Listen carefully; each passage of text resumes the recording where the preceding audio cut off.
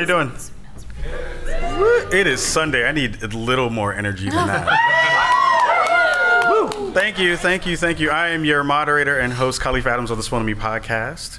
We have a wonderful, wonderful panel for you today. This is the Building Bridges and Breaking Barriers panel for the Indie Mega Booth crew.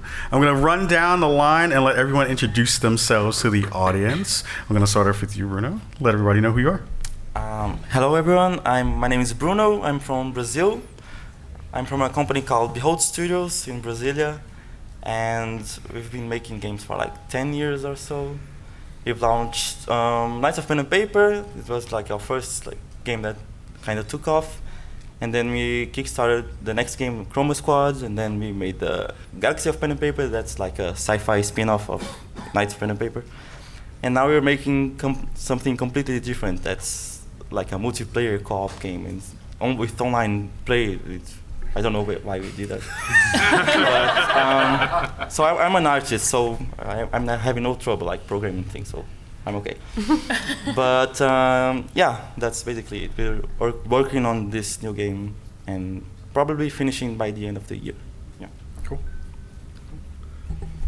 Hi, all. My name is Oleg. I'm from Moscow, Russia. And in 2014, we found a company named Luden.io. We concentrated on educational games, which are available for everyone on Steam, Apple App Store, Sony, so those kinds of platforms. And we were extremely lucky to be invited by Indie Mega Booth to showcase our programming cats and puzzles game called Wild True Learn. So this is why I'm here. Thank you. Awesome. Next up. Hi, my name is Jen, and I work with Pop Agenda. We're a team of 3 helping indies self-publish. So yeah, we're like this strange service-based company that does all publishing services, but we don't take people's money at the end, which is pretty great. We get paid upfront, whatever. So it allows us to work with like faceted devs, like in different financial situations and different realities. And we've been around for a year and a half now, and we've launched. I looked up in our Google Drive recently. I think we have something like over 31 different clients that we worked with. It ranges from full A to Z production support, QA porting. We have partners for that, but we handle all that relationship to marketing, PR, social, and all that jazz. Events. I'm actually filling up right now the shipping form for 2 booths. I'm learning a lot. It's great. And yeah, so it's some of the contracts are just piecemeal. Some people just need us for like a 1 beat for PR, and some others just want to marry us forever, which is great. Nice. Next up. Hi, I'm David. I'm with Brain and Brain. We're a husband and wife development studio based in Northwest Arkansas here in the U.S. We've done a few games. We did a game called Burly Men at Sea, and we're working on a new game called Wooden Nickel, which is a frontier adventure in the Old West. All our games are kind of story-driven games about curiosity, and that's what we do. We're up in Indie Mega Booth. Awesome. I'm Greg Rice. I'm the VP of Biz Dev at Double Fine Productions in San Francisco. So we're an indie studio that's been around for 19 years that was recently bought by Microsoft. So no longer an indie studio as much. But I also run our publishing department. So things like Day of the Devs and Double Fine Presents and all that good stuff. Cool. Next up. Hi, I'm Kelly Wallach, and I am the founder and head of the Indie Mega Booth, so the area where all of the indie games are and a bunch of the folks here that are showing games. Woo! Thank you. Oh, thanks. Yeah, I agree. I'm also the chairperson for the IGF, which is an awards show for indie developers, and I've been doing this. It's coming up on 9 years that I've been working on this, so yeah, this is a panel actually that I put together a couple years ago because I realized we invite folks from all over the world and from all different backgrounds and all different situations, and I was like, wouldn't it be interesting if we just got all of them together and just had a kind of interesting conversation? And I actually learned a lot from it and got a lot out of the panel, and so we've been doing it for, I don't know, maybe coming up on like 2 years now at this point. So I'm thank you everyone for joining us for another version of it. Yeah. So the major and biggest part about this panel is being able to share stories about some of the things you've gotten over, some of the challenges you've been able to face and kind of tackle and win. I'm curious to hear from the panel. Currently, we have so many games in the world. We have so many titles that are out in the world. When you're deciding about bringing your title to the world, what are some of the things you're thinking about in terms of how you want that to play, not only in the region that you're hoping to, that you may be coming from, but from ones that maybe you're not a part of? Anyone can jump in on that. For us, like, it might be like a cheesy answer, but we just like make the games that we really believe in, so that we can like put our heart in and stuff. So like this game that we are making now, it's like a couch fun co-op game that we made because we like to play a lot of this kind of games, and we always like feel like that should be more, because like it's a really good interaction between friends and stuff. So for us, it's like we pay attention to the market and stuff. So we always have to be careful with that. But we mostly like believe in games that has something either to say or to prove or to like add something to the world, like something like that. But yeah, in our case, it's more like let's just make the games that we want to, basically. And I realize it's a very like privileged position to be in, because not many devs can choose to do that. So yeah, that's basically it. Cool. Oleg, do you have anything to add to that? So actually, it may be surprising for you, but in Russia, the most popular genres are simulations, strategies, and other technical kind of games. So maybe someone know any story-based game from Russia? No, we never. So. Because we have no of them.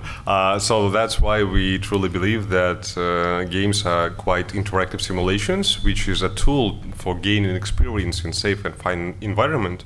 So, and we really believe that the future of education is in gaining experience in those fun sandboxes, in those fun games, and then applying it in real world. So this approach is quite new for us. That's why we are just following results of our crazy launches of our crazy games.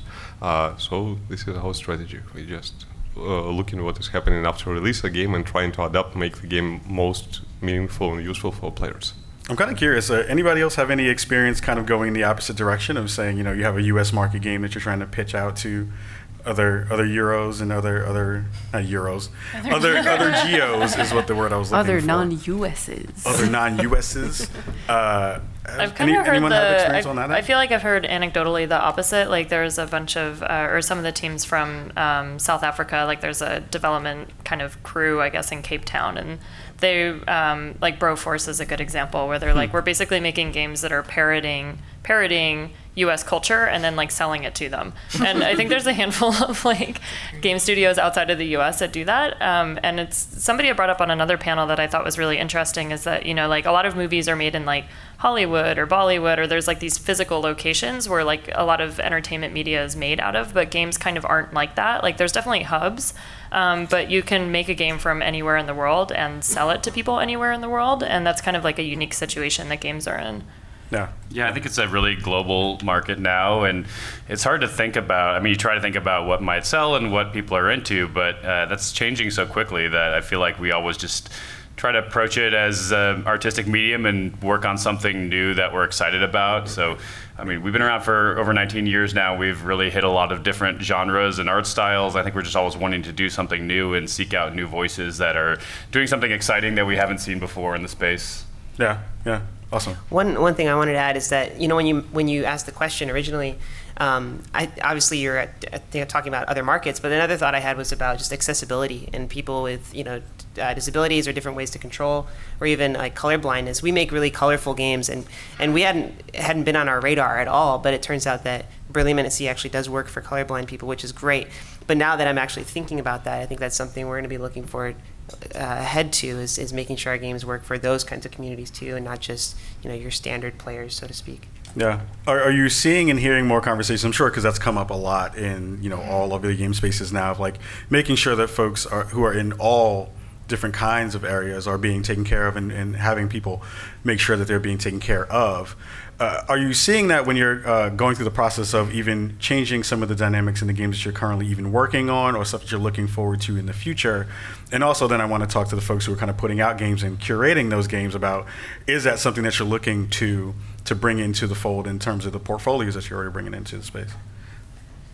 I would say on our end, yeah, definitely. And it's a dynamic that's interesting to observe, even coming from the first party side of things. Mm-hmm. There is definitely more and more advocacy and like inclusion on that in that direction, which is fantastic. And a lot of the teams that we work with, sometimes, you know, it's not something that they've initially considered. So it's really interesting to be a part of that sort of leading force to make sure that it's been a part of their process, and maybe there can be some adjustments here and there. And when you come in a little late, sometimes it takes the form of a quality of life sort of patch, but we try to really come in early and be like, have you thought of this? Have you spoken to so-and-so? Like, there's amazing people out there who are available to actually provide like personal input, and like that is so important, just not to make any assumptions on their actual reality. So seek them out there. They're very present in the industry. Yeah. Shout out specifically to Able Gamers in that direction. So I think they're doing amazing work, and they are always open to a discussion for game dev in particular. Yeah, they're fantastic. They're fantastic. Yeah, I think there's a lot of there's a lot of times I think when people are working on a game, if you just mention to them like, oh, have you thought about accessibility or color blindness or something, like 99% of the time people are like, oh no, I should put that in the game, like in the sense of like everybody wants to do that, and it's something that you might not think of right away. And I think the conversations around that are helping to change where people think of it a bit earlier. And when we see from a submission side, like we'll even have people call that out in their submissions, is like, oh, you know, like it has a mode for this, it has this kind of accessibility option, it has a really diverse set of characters, like you can customize in this way. And, you know, recently, like we've been working with Microsoft to get access to the adaptive controllers for developers to be able to have those on site. So if you go up to the Mega Booth now, there's a handful of games that have the controllers there that Microsoft has lent us for the event, and they make it like very easy for it, just like plugs and works, you know? So there's there are really amazing resources for these kinds of things, because people want to make sure that there's more availability in games and more accessibility in games in general. And like I think that's getting highlighted, it's getting easier for developers and easier for fans to like kind of bridge that gap, which is really cool. Yeah. Are you seeing that besides the inclusivity aspect of it, that there are other cultural pieces to not only making the games that you're making and thinking about those next projects as well, but also the cultural things that we're having conversations about in terms of, political aspirations, or even talking about current events that are coming through the games that we're seeing? Are any of you kind of seeing those tentpole touchstone things come through in the work that you're doing? Yeah, definitely. I mean, I think when we're looking at Day of the Devs, we're always trying to find 90 games to highlight, and so there's a huge spectrum of different types of things out there. We really try to be careful to make sure that we're looking for lots of different types of voices that are being shown, just because there are so many things happening in the industry these days, and there's so many people making interesting new games. And I think the biggest way to stand out is to really have a voice and know what you're saying, and be saying something strong and new that you haven't seen before, something that's going to make people listen. So we're always trying to find new people we can shine a spotlight on. Yeah. Yeah, I'm excited. In particular, like I think there's more and more games that focus on emotion and less, the shooty action. Which some of them are really good. Like I like a good shooty action game once in a while. But not to preach for my own choir, but like Mutazione that we've been showing at the Indie Mega Booth, like tackles topics like trauma and like mourning and grief, and that is an amazing, just part of life that is getting explored, and I just want to see more and more games doing that, and I think we are seeing more games doing that, so that's fantastic. Yeah, it feels like it's opening up the space a lot more, and that feels like we're getting a larger breadth and depth of the stuff that we're getting. I'm going to come back to you two at the end about curation about that, but one of the things I wanted to talk to David about was you shared a really cool story about how you traveled across the country, and you're in Arkansas. Yeah. And how you're kind of helping to build up the game development community there, or at least reach out to some of those folks there. Yeah, it's not a place you would expect to find a game dev community, really. And so we were happily surprised when we moved there, and there were some other independent developers and a lot of hobbyists or contract-based developers. So when we were doing Burly Men at Sea, just kind of out of necessity, because we were self-funding, self-publishing at that point, that we just like picked up and moved. We were living in the San Francisco area. It was very expensive, especially on an indie budget, and so we packed up. Our first plan was to work on farms part-time, which was awesome. We did it once, and it was a great month. But it turns out that working part-time means you're working on your game part-time, and it's going to take twice as long. And since the whole point was like to save funding as long as possible, we just decided to start doing kind of long-term Airbnb stays, chasing shows like this, like going to a PAX and staying in the area before and after, and working really hard. And so we did that for 18 months. We traveled all over North America, made it to Montreal, and then but also spent time in smaller places, some smaller places like Kentucky and North Carolina. And everywhere we went, we were able to plug into the developer communities there. And they always surprised us with like how excited they were and how organized they were with all the life that was there. And so now in Arkansas, we're kind of doing the same thing. We're organizers of a local game developer meetup, and it's growing. We get new members all the time, and it's really highlighted for us that wherever you are, you don't have to necessarily be in a San Francisco or a Seattle, which are great places to be for game development. But wherever you are, you can do it, and you can find a couple of like-minded people. I mean, if we can find it in Arkansas, then I think you can find it pretty much anywhere, and you can encourage each other and build that up. So Burly Men Farming is dropping when? Burly Men on Land. That's a great sequel. Burly Men in the Dirt coming in 2017. Speaking about that, kind of like building those bridges towards the folks that are in that specific community, I'm curious to know about, from Oleg and Bruno, once you've made a game and put it out in the world, do you feel like folks have now come to you as kind of being those lighthouses that you're like, hey, we made a thing, so in my communities and in my home countries, folks are looking to you to give them advice? Do you find that that's the thing that's happening too? Yeah, for us that happens a lot, and we're like really happy for it. And we try to like use the tiny bit of visibility we have in the world and contacts we made to like bring as many people as you can with us. So we are always trying to like support local communities, and we make like every 3 or 4 months we make a tiny like indie showcase in Brasilia, and we are like helping people like every way we can. And we started when we like managed to like land a hit in the markets. Like we managed to rent a studio, and then we thought, well, I think we can like share the space with other studios. So we rented a house and shared the house with like 2 other studios, and we called it like the Indie House. And we made some events there and stuff. And then we thought, well, maybe we can do a little bit more. And then we like got this abandoned warehouse and made it into the Indie Warehouse. So it's like a co-working studio with a lot of other studios there. When's the Indie Mansion happening? Next is the Indie City, so watch out for that. Yeah. So yeah, but like in Brazil, all the time, like when we go to events, some people don't even know like that we are Brazilian. Like, oh, you made Chroma Squad. I didn't know like that was a game from Brazil. So it's kind of like it's very good to like have this kind of like visibility, because we think that it's a good opportunity to bring more people with us. And we believe like really strongly that we can only grow if the community around us is growing as well. So we try to like support people like every way we can. Nice. Oleg, any thoughts on that? Yeah, very good point, Bruno, about community. I totally agree. So actually, in Russia, we have 2 big channels of distributing experience about publishing games outside of Russian market. Surprisingly, the first one is Game Jams. I don't know, very popular in Russia. And do you guys know game Graveyard Keeper or Punch Club? Yeah? Oh, yeah. You know that? So those guys started the game at one of the online game jams. So the thing about Russian game jams that they are linked and made in cooperation with a huge media website about video games. It's like maybe a local IGN, something like this. And this local IGN is writing about games from this jam at a very, very early stage, from the state of the first screenshot, first art, for the idea. And this is how all developers are sharing experience of how they do from the very beginning. And another way to share experience is one development conference, which is twice a year in Russia, called DevGam.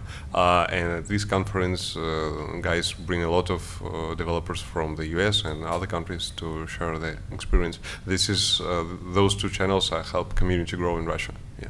Nice. Jen, Greg, and Kelly. So the process, I'm sure, has changed a lot over the years in terms of both curating the games that you see that you are helping to kind of display and showcase, but also I'm sure the pitches that you get are pretty amazing on all over the place. What have been some of the ways that you've been kind of gathering up those folks to be able to kind of come over and say, hey, this is the thing that we want to showcase and share? And also, are you kind of doing the work that Oleg was kind of talking about? Are you going to some of these game jams and scouting some of these folks out to see if they have the goods that you kind of want to share out with the rest of the world? Yeah, I feel like Kelly's process is probably way different than mine. They probably have a process. We do. It's very organized. Yeah. For Data Devs, it's mostly I pick all the games. And I have advisors and people that I ask for suggestions from, but ultimately I just try to look at it holistically and have kind of a reason for why all the games are there. It's down to the point of like which ones are next to each other and how that experience is going to go. And yeah, I am. I'm going to conventions like this and trying to get to other territories and going to things like BitSummit and Rezzed in the UK and see if we can find the most interesting stuff that we can out there. And it ultimately always just comes down to trying to find the best games I can from people who have interesting voices and are doing new, cool things with them. But yeah, I wish I had like a really organized format for doing this. It's a note in my phone where I write down cool games I see. like a whole dope next to this game. And there's an open submission thing. So we get like hundreds every year and submissions too. So it's part invites and part submissions and just trying to find cool games. Yeah. Kelly, I'm curious. Yeah, I was gonna say it's actually like not all that different. I mean, aside from the fact that it's just not a thing on my phone. Like we have a whole like submission system that people send their games into. But yeah, it's kind of a similar idea and a similar process. Where especially when I was first starting off in games, I was traveling constantly. I didn't live anywhere for like 3.5 years or something. I was doing something kind of similar. I had some other friends that were doing the same thing, and I was going to every conference and traveling all over the world and making a lot of connections. And I still travel a lot, but not as much. I live somewhere now. But we've made those connections, and also we invite people from other communities as well too. And sometimes we'll like invite a team. Like if we got a submission from someone that we didn't know in Arkansas, like we would probably invite them just because we would want them to be able to meet our community and meet other developers and be able to take that information back to grow their local communities. And so we do a ton of outreach in that way, and then the folks who work with us can go back and kind of advocate for like, hey, here's how we can help to build a community, or here's some avenues, or here's some ways into these different markets that we might not have thought of before. And there's also a lot of structure and stuff that we do around like working with our partners and sponsors and introducing them to developers and helping them make the business connections that they need. I think it's not that we're not looking for cool games, but like our purpose at the end of it is that we're coming to these large, fan-based events, and most of the developers that we're working with like want to get their game out there. They want to be commercially successful and commercially viable. And so in some ways we're looking for games that will fit into that. And we're also really tightly curating for the community of developers, because that's really a key component and really important to me. So we're kind of looking at a lot of different factors, and it's a kind of long, manual, complicated process, and there's a lot of people involved in it. But at its core, it's just basically like going around finding cool stuff and showing off those things and helping people as much as we can in the process. Jen? I mean, for us, we're lucky/unlucky that there's only 3 of us at the company, so our bandwidth is pretty limited. But the way that we sign most projects is essentially through recommendations. So a lot of people send us other people's games directly, and it's always sort of interesting to work with that sort of whispers network or like connection network, because some of the devs that we get in touch with, somehow they think that we would never pay attention or like sign them because they're too small, they don't have enough budget. Turns out we're really cheap because we're paid in Canadian dollars. And so everyone's always surprised at how low cost we are. I mean, it makes sense. But yeah, so events for sure, always, but we don't have an official process. We get a lot of pitches, and we look at all of them, and we try to do our due diligence and being like, listen, this fits our editorial line, which is just what kind of games me, Nick, and MC like to play. And we give feedback when we can, as much as possible, obviously, but it's a lot about people's relations and their trusted circles, and then sometimes they send they just send random stuff too, but that's okay. Yeah. What's the process like for the newbie who's showing for the first time? Like, what are the things that you're telling them when, like, so I'm sure there are folks in the audience who are like, I have a game and I want it to be at a booth at one point. It ranges from extremely detailed, like, business plans, and it depends on what the stage is of the concept. We get napkin pitches, or we get like bar corner pitches too, which are great. They function, they work, for that purpose. There's so many resources out there on how to build an actual pitch deck that shouldn't be longer probably than 8 slides, and that should really be to the point of like, what is the core message of your game? What are you trying to convey? What's it going to look like? How does it play? What is your timeline? What platforms are you looking for? Building decks is a complete skill set that people need to acquire, I think, generally speaking. It's really crucial to getting into a process of curation. Yeah. Yeah, I have not learned that skill yet. It's okay. It is really difficult. Learn how to make a deck. It really helps. From the dev side, I'm curious, if you were to tell a new dev who is just starting out or kind of coming to the table for the first time with their pitch to folks, what would you tell them in terms of getting themselves ready to be kind of out in the open and kind of expose themselves and their product to folks in that way? Oh, man. Get ready for rejection. Because it's not necessarily your game. It might be the wrong audience, or the way you've presented it, or the lack of numbers, or the lack of line of sight in your project, or maybe it's unrealistic. And like, ideally you will pitch it to someone who will be kind enough to give you feedback on what went wrong.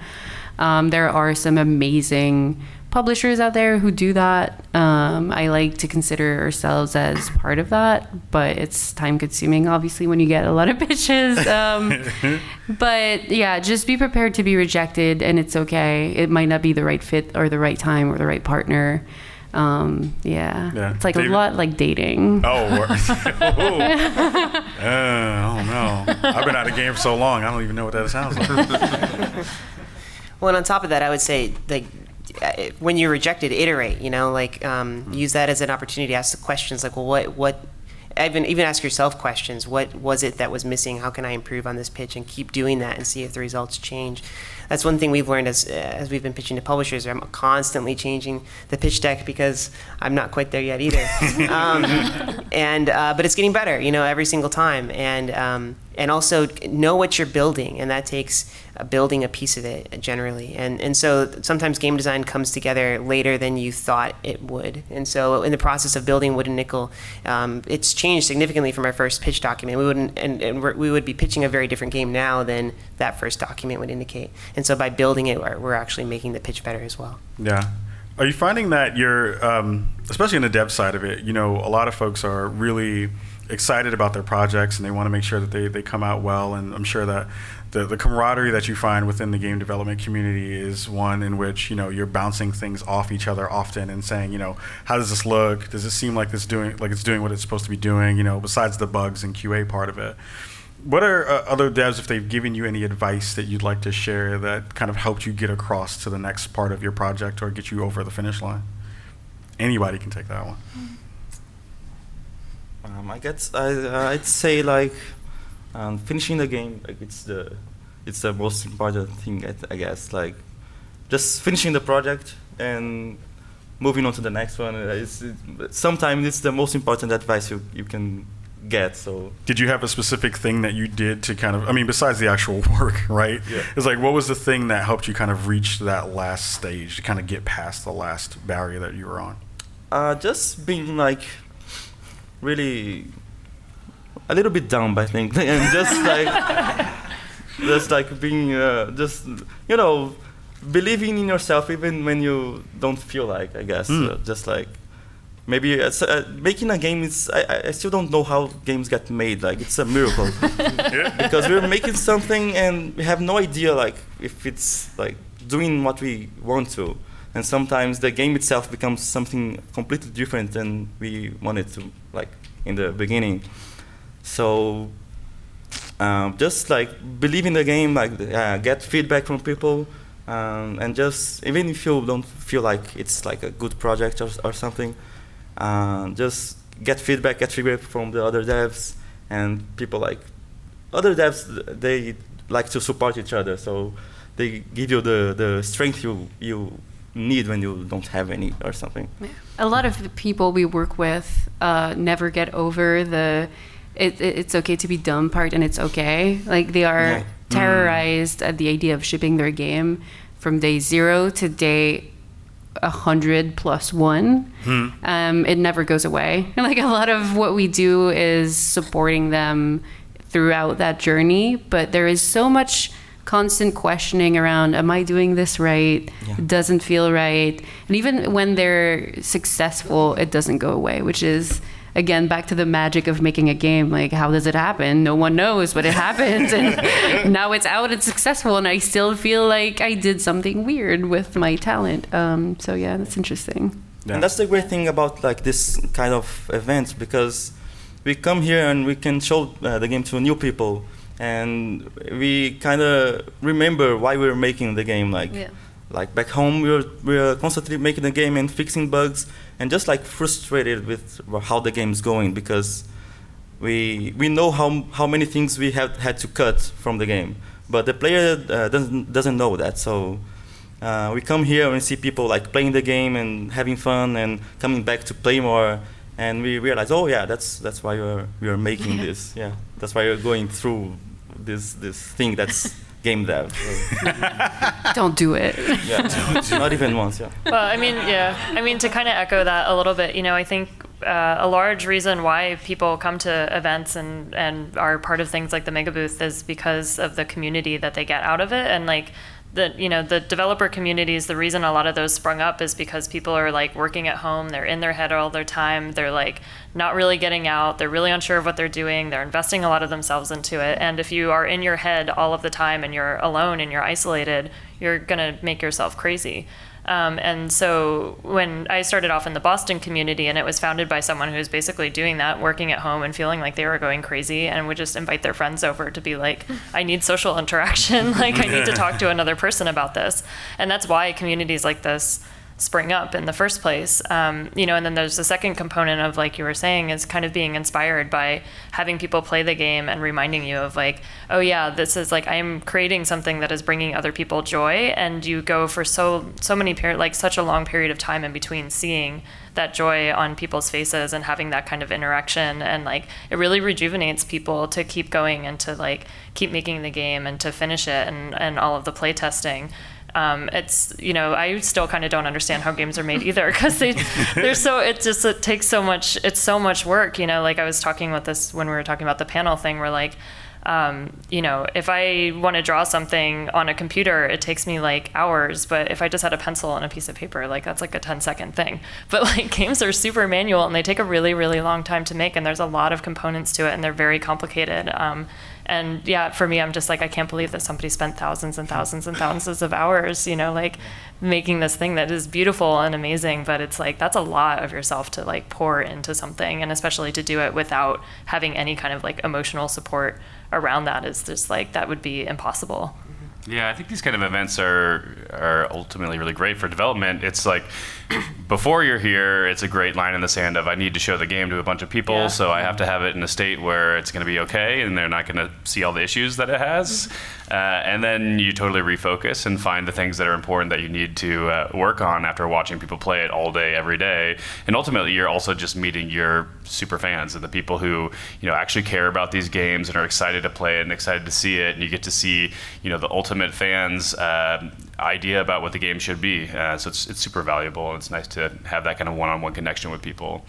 I'm kind of curious about that, actually, to piggyback off that, because one of the things that I think a lot of folks don't necessarily do, or at least from what I've heard from folks in the dev side, is that sometimes a lot of folks kind of dwell on the kind of negative aspects of development cycles and trying to figure that stuff out. Are you all sharing your wins too? Are you doing that work where you're kind of talking to each other about like, hey, we found this thing that was really great and you did this really good thing, and sharing that across the folks in your own communities? I hope so.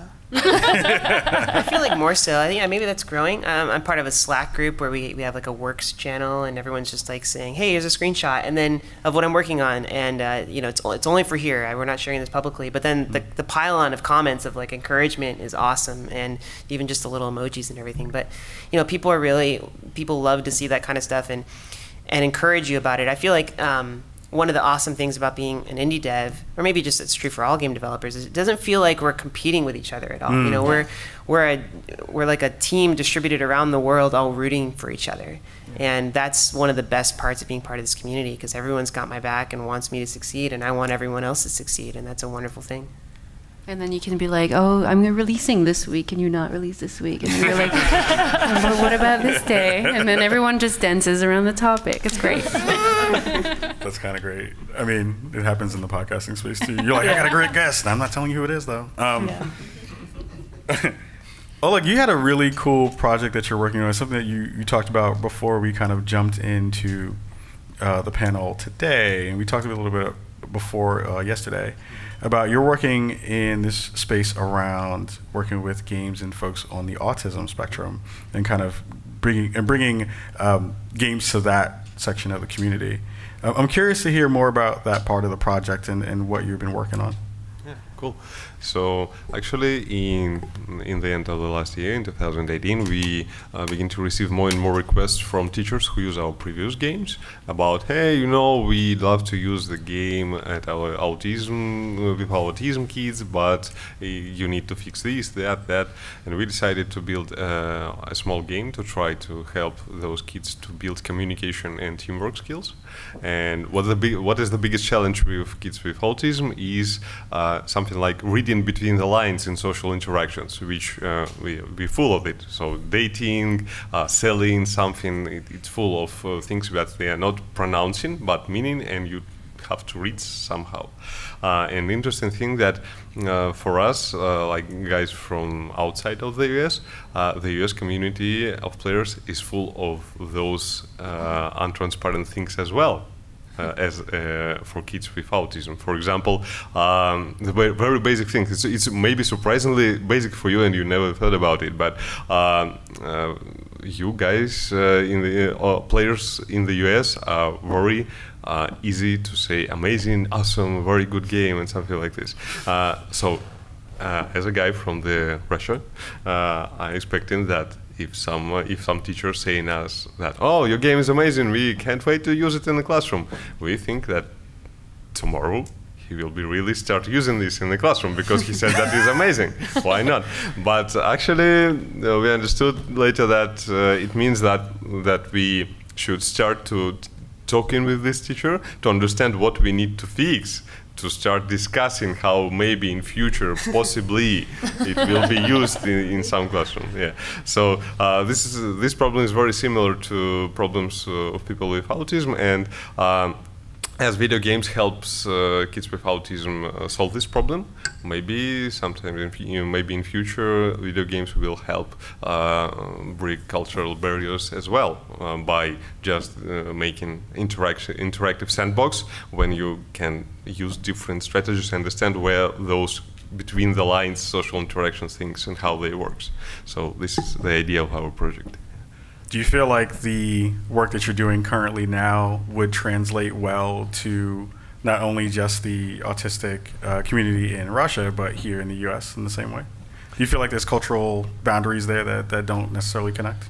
We feel like it will be possible to use it here as well, but really it's like we as developers showcasing our game here at PAX. Thanks for amazing guys from Indie Mega Booth and amazing volunteers. It's really amazing for us. We're just solving our number one problem, so thank you guys very much. And I hope someday someone will make the same developer relation things for educational market in the US, because it will be really game changer, because now the educational market of the US is extremely untransparent for us, and we have no idea how it works. We have just 3 schools in the US who use our game now about autism, and it was extremely long process to just start talking with them. Yeah. I won't go too far into it, but I can actually help give you some insight in it, but I'll just give a short snippet because I think it's kind of interesting, is that, you know, there are a lot of indie developers, I think, who make games that are educational, and the way the US educational system works is for things to be considered an educational game, there's like all this kind of really weird, bizarre stuff that's like, I guess, sort of regulated, and things around grant programs where it's being run by some senator somewhere who's probably not touched a computer, you know, in his entire life. And so a lot of the educational games have to go through like this really crazy, rigorous process to like prove that they're educational. And most of them, they just kind of give up and they're like, oh, you solve math problems, and then you shoot things out of the sky with the math problems, and like that's educational. So they kind of have this like idea of what an educational game is, where like I had a friend who gave an amazing talk once called like educational games suck, but they don't have to. And his point is that like you learn a lot of really intricate systems through games. So like Assassin's Creed, for example, there was one that took place in historical Boston, and you learn like the whole map of historical Boston and all this great stuff. And then you use that information to like kill people. So if you just didn't do that last thing, like you would have an educational game, you know, and most games like that, most games are educational in a way, but the way that the school systems and the government and stuff in the US right now, there's a giant disconnect between like of what is actually educational of a game and their understanding of video games and like how that stuff gets funded, and it's just kind of like I would say a little bit of a mess at this point. So I think you know, like when I was a kid, the educational games we played were like word munchers, where you were like a monster who ate words, which somehow is supposed to help you learn words. And then and like things like where you're the like Math Blaster, and like Mavis Beacon teaches typing, which is just like a school marm who, you know, I don't know, hovers over you. Like hovers over you while you type, which is not how children want to learn anything. Mavis was mean. Mavis had a ruler and she would smack people's hands, basically. Do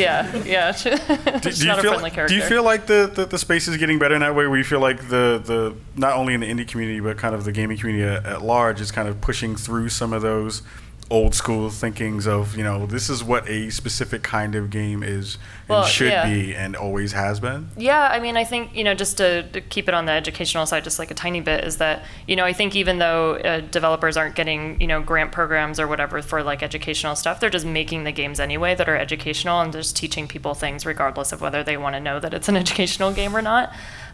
You know, and I do think that there's a lot of games now that are thinking about like, you know, how do you interact with the world? How do we create empathy? How do we create understanding? How do we create like peace and joy and happiness for people inside of games? And to go back a little bit on an earlier thing, you know, like there's this idea that like when politics are awful, art is great.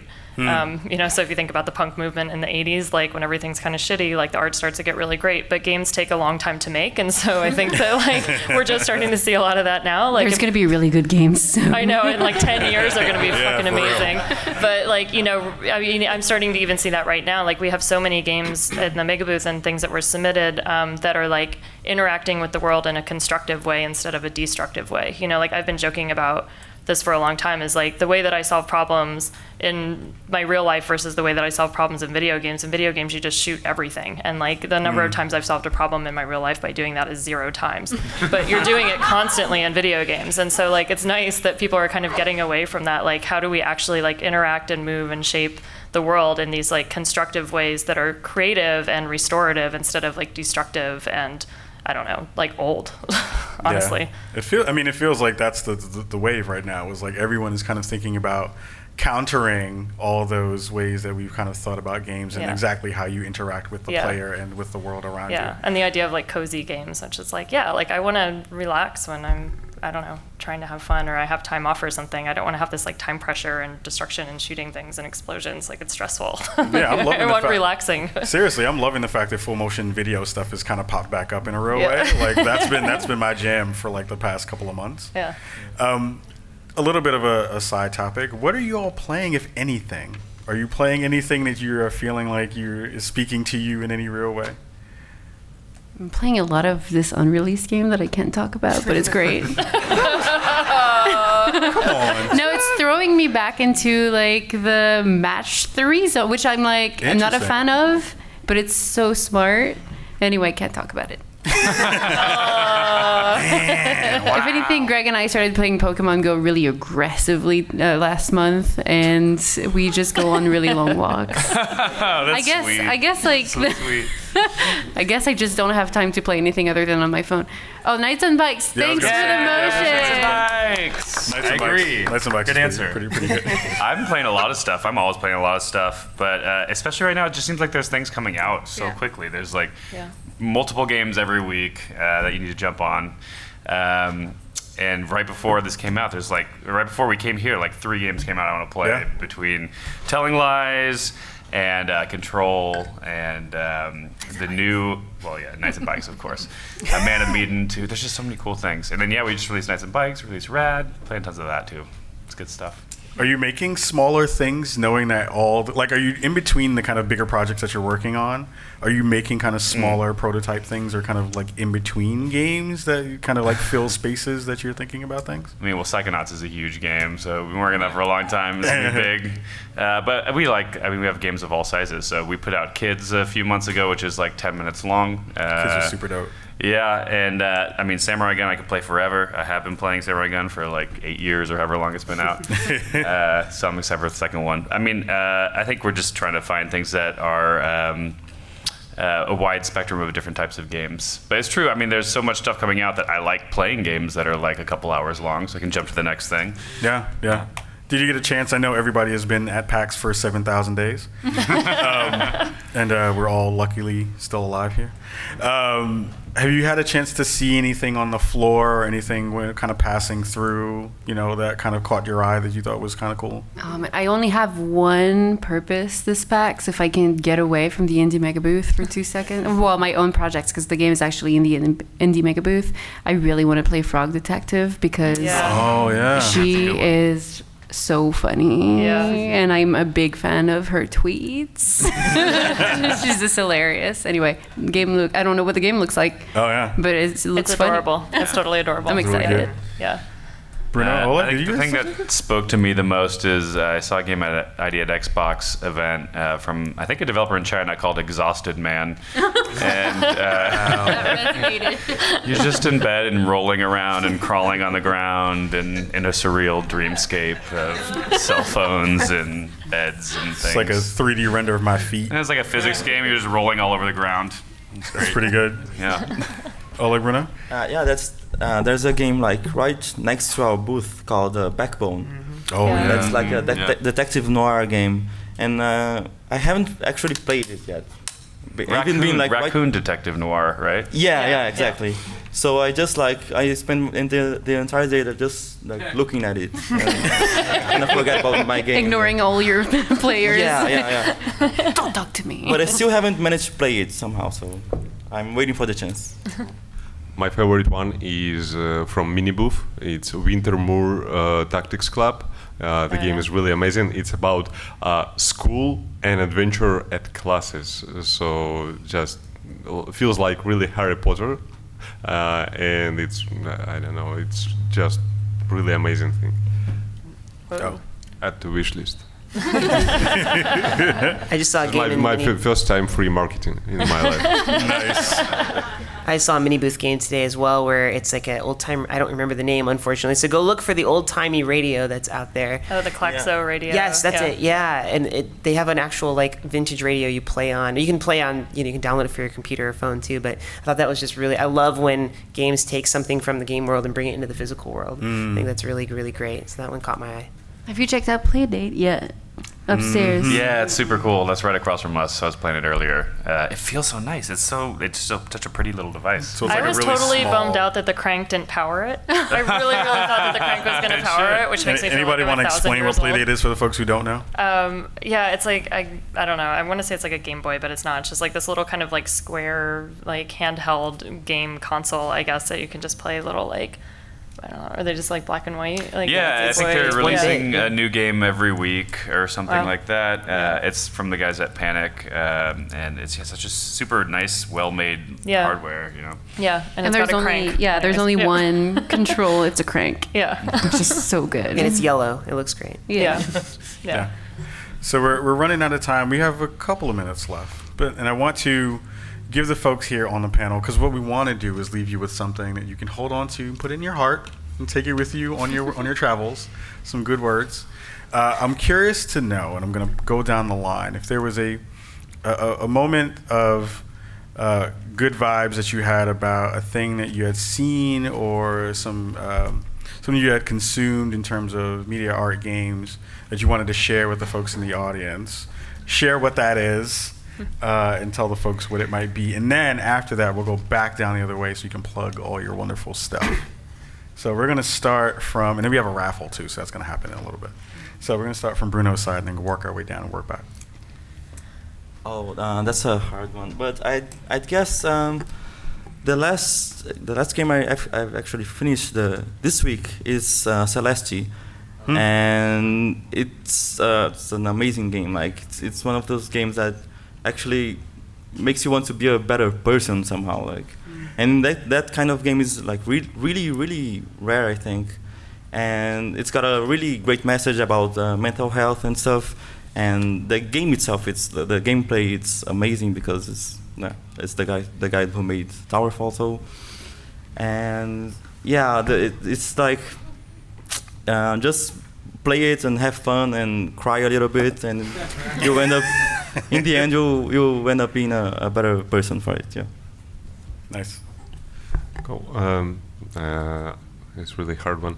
I think actually the most inspiring games for us as a games which developed as a problem-solving games. So and I think it's a very good thing to think about video games like a tool or program or software, I don't know, which is dedicated to solve some particular problem. For example, to help kids at the classroom keep attention high the whole lesson long because the game is fun. And I think it's good thing to find in all games. For me, it's not necessarily about a game or a specific thing I've played recently, but the community, like in the indie space especially, I think is such a magical place that even when you feel completely overwhelmed with your game dev process, like people are there to support you and give you feedback. And we've had a weird, really difficult week across the industry, and the support I've seen, especially in the indie mega booth, just people holding each other together and being there for one another, and like mental health awareness. It is just the most incredible space to be in, and yeah, I'm very thankful for that, and it's beautiful. Dope. When I sat down here, there was a notepad in front of me, and all it said was "challenge yourself." So, I guess that's the message for the day. But so I don't know who wrote that, but they're wise. A fun or a useful tool that I came across, or Brooke and I came across, is called Game Dev Map. It's just gamedevmap.com. And you can go there and see a map of the whole world with all these red dots that represent places in the world that have game studios. And so it's just really encouraging to see, like, it's just the entire globe. And it's a fun resource if, like I was talking about before, if you're not in one of these kind of hub cities like in Austin or San Francisco or something, there might be devs down the road that you're not aware of. So check out gamedevmap.com, see what's in your area or maybe within a couple hours drive, and there might be a community around to get involved in. I guess a real tool of inspiration for me recently has been Media Molecules Dreams. I've been doing a lot of dream surfing on that game, and it's amazing what people have been making, and it's only been available publicly for a few months. And the tools are just incredible, seeing what people are making in there that have never even experienced using any sort of professional tools for creating game development. It's just been remarkable. And the stuff they have in there for sharing it and for collaborating with other people and finding and supporting other artists is really, really remarkable. So I can't wait to see how that thing grows in a year from now, the stuff that people are making inside Dreams. Yeah. Kelly? Yeah, I'd like to mirror a little bit of the community part of it. Every time, I guess for us, like we kind of go through things, I guess a little similar to a game developer where we're kind of heads down and we're working in our own house, and it's hard. And like I said, we've been doing this for 9 years, and every time that we come to a show like this, like we get re-inspired to continue to do the work that we do, and like the indie games community is amazing in so many ways and a really important part of my life, just at this point. So I definitely wanted to echo that. And then the other kind of thing, I guess I'm just going to step outside of games a little bit, is like I've been obsessed with Lizzo, who is like an artist who's just fucking amazing. And like, oh my God, I needed that so bad in my life. And I think a lot of people do, right? Like a lot of her stuff came out a couple years ago and she's like, my shit's blowing up like 2 years later. And like, I think I'm hoping it's a little bit of a kind of like, I don't know, joyful zeitgeist or something. And just I'm like obsessed with watching her live performances and interviews, and she's just so infectious and how positive she is. And it's just like, it's giving me a lot of hope and a lot of inspiration. So I just kind of wanted to throw that out there. Yeah. I'm going to let you all plug your stuff. If you have questions for the folks up here, get in line now. And there's a microphone in the middle of the aisle, so you want to do that now. And we're going to go back from Kelly back down this way. Pitch your stuff and let everybody know where they can find you. I'm not actually on social media all that much, but I'm Kelly Wallach on pretty much everything because I'm not great at coming up with cool names, which is why it's called the Indie Mega Booth, because it is a mega booth of things. We are also Indie Mega Booth on everything. You can follow us on Twitter and Instagram. We have a really awesome newsletter. Actually, if you go to the Mega Booth area and you sign up for it, you can win a free game. We have a way that you can get a discount on our pennies. And basically we just send you a thing once a month that's like, hey, here's all the cool games that you saw at the shows. This one's launching here, this one's here, this one's on sale. So we don't spam you, and it's great, so you should sign up for that. And come and check us out on the floor and say hi. Cool. Greg? I mean, I'd follow Double Fine at Double Fine on Twitter. That's probably the easiest way. And specifically, right now we just opened submissions for Day of the Devs in San Francisco in November. So we're looking for a ton of games for that. It's always a good time. It's a good mix of people and cool games. So if you got something, please submit that there. We'll be open for like 3-4 more weeks into the month. Whenever. Whenever I find enough games. About process before. We talked about process last time. We need a date? I don't know. We try to announce the games in early October for sure. Should be good. Cool. David? We have the absolute worst Twitter handle. It's brain_and_brain. But on Instagram, we're the much easier Brain and Brain. So you can follow us there. We're showing Wooden Nickel at the back right corner of Indie Mega Booth. Look for the big banner and wood-burned sign. And you can check that out and follow us. Cool. Jen? You can find us on Twitter. We retweet a lot of our dev stuff, so maybe don't follow us there. I guess we got to work on that. That's not super great. At popagenda.co, and the website is popagenda.co because we couldn't afford the .co because we have no money. I'm with you on that. Spawn on .me. Yeah, that wasn't the move. But no, I'm a lot I'm on Twitter a lot. So you can reach me at Gangster, which is my WoW account username from 12 years ago. I was young. Hey. Oleg, you're up. So you can say hi at Twitter. It's Games Code Dogs. This is strange Twitter. I was young, sorry. Bruno. You can find us at Behold Studios on Twitter and everything else.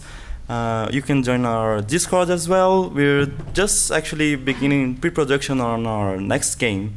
that should be like a spiritual successor to Chroma Squad. So, and we kind of share some stuff in the Discord, so you can go there and watch the behind the scenes and stuff. Yeah. Thank you, everyone. We have a wonderful raffle that's coming up, so don't leave anywhere. Don't go anywhere just yet. But give our wonderful panelists a round of applause, please.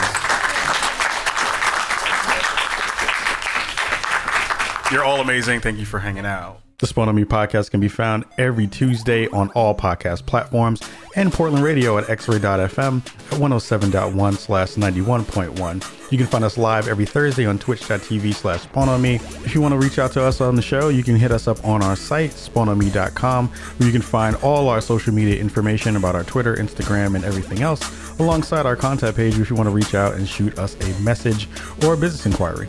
Much love to you all. Thank you so much for listening every week, and we say peace.